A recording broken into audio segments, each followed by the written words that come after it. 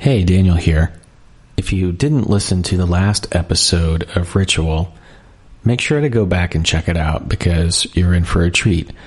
In that episode, I kind of give you the rundown of what we're doing now and moving forward. So today, I am really excited to introduce you to the first episode of our next season and our rebrand as Artist Inclusive. Hi, I'm Anna Rosa Parker. And I'm Daniel Lamb, and this is Artist Inclusive, the podcast for ambitious artists who want to find clarity, community, and creative success. So far, the conversations we've been having on this podcast have been amazing. So today, I wanted to walk you through a few of the highlights from the most recent 3 interviews we've had. You're going to hear from Aubrey Lynch, you're going to hear from Anna Rosa Parker, and you'll hear from me.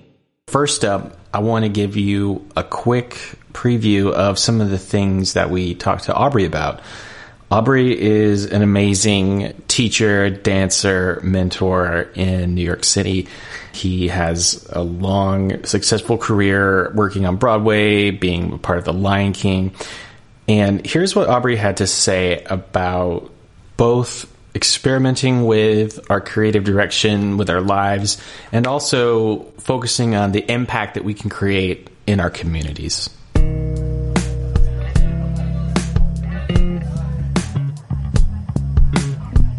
Because no one's going to judge anybody for doing something crazy this year or last year.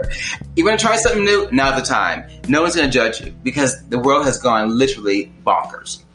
Next year we might be back to some kind of whatever. But this year, go for it. So I'm looking at my life and going, what do you really want to do, Aubrey? What do you want to do?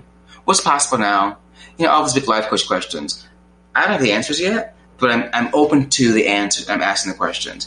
And in terms of the children and education, the pandemic has revealed that we have to give back to our communities. There is a whole generation of kids who are going to be missing a year and a half, maybe 2 years of their human development, right? They are not the same humans as people that have had that. And so in 20 years, when they're running the ship, they will be missing a piece of that. It's incumbent upon all adults to turn their focus there and make sure that those kids have the resources they need to get back on their feet, especially those undeserved, the kids who have come from communities that have a lack of resources, especially kids of color who are seeing the insurrection, seeing the talks about white supremacy. They're seeing and they're taking it in, and it may affect them and their decision making and their judgment and their self-confidence. So we have to be very creative how to address that, and I'm looking forward to that. To being able to say, what can I do in the year FY22 to purposefully impact kids who have been impacted by this craziness? I really love how Aubrey brings it all together and, asks the question of what does it actually look like to make an impact on our community? That's a really big focus for Anna and I here on this podcast and in our community as we work with artists and help them build more sustainable businesses and move forward, artistically speaking. So the next clip we're going to roll here is with my interview with Anna. We dig into what it looked like for her working in New York City as an artist and as a playwright, getting her work produced and also supporting herself, because a lot of times as artists, most of us are not part of the very fortunate few who are making an amazing living as a working artist with no other income streams. And so Anna talks about some of the mindset shifts she had to work through, and we'll get into that in more detail, around what type of work she was doing outside of the arts and how she felt about it at the time, and how that mindset shift has occurred and how she thinks differently about it now.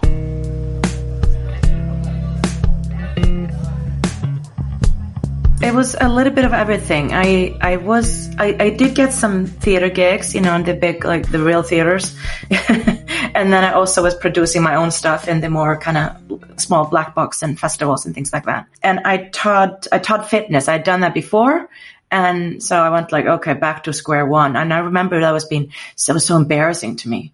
then I'd go back and teach fitness classes. I mean, today I'm thinking like, oh, girl, that was smart. You made in 1 hour what, was equivalent to other people working probably 6 hours. You know what I mean? But I remember just like being so embarrassed by that. And I couldn't tell my artist friends about it. Be sure to listen in next week for the full interview that Anna gave. She really unpacks a lot of what it looks like now to be, a self-sustaining business owner and an artist, and breaking free of those feelings of insecurity or shame about what it is to make a living and be an artist.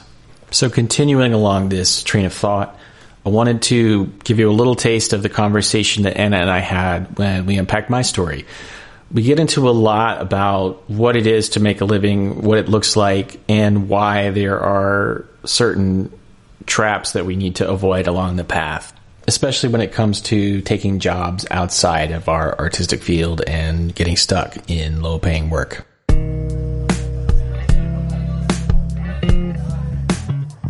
Yeah, that's where it feels like it comes in like, okay, you need a job, and then there's a job. You can have this job. It's just, it will pay you $500, and that goes, let's say you make $500 a week or something like that, just to get to live indoors. But then there's no other plan with that job. It's just to show up. It doesn't relate to anything else in your life when we are living our lives like that, right?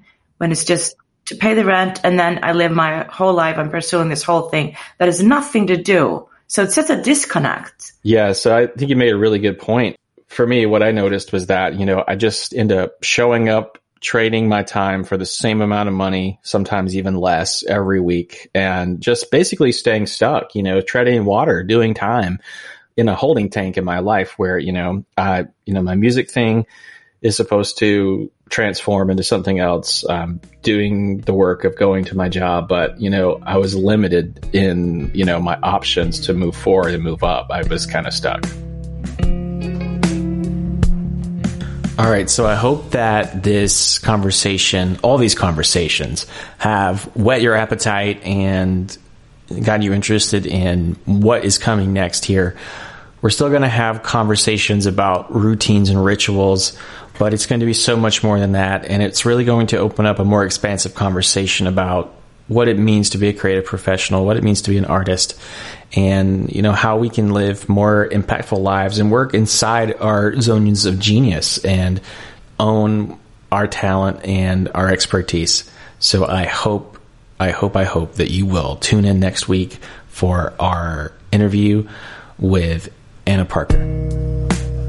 The Artist Inclusive podcast is brought to you by the Artist Inclusive Facebook group and artistinclusive.com. Learn more about Artist Inclusive at our website or join our free Facebook group. If you enjoyed what you heard here today, please consider giving us a rating on Apple Podcasts and share this message with somebody that you think would enjoy this podcast. This is how we are able to reach more engaged and impactful artists just like you.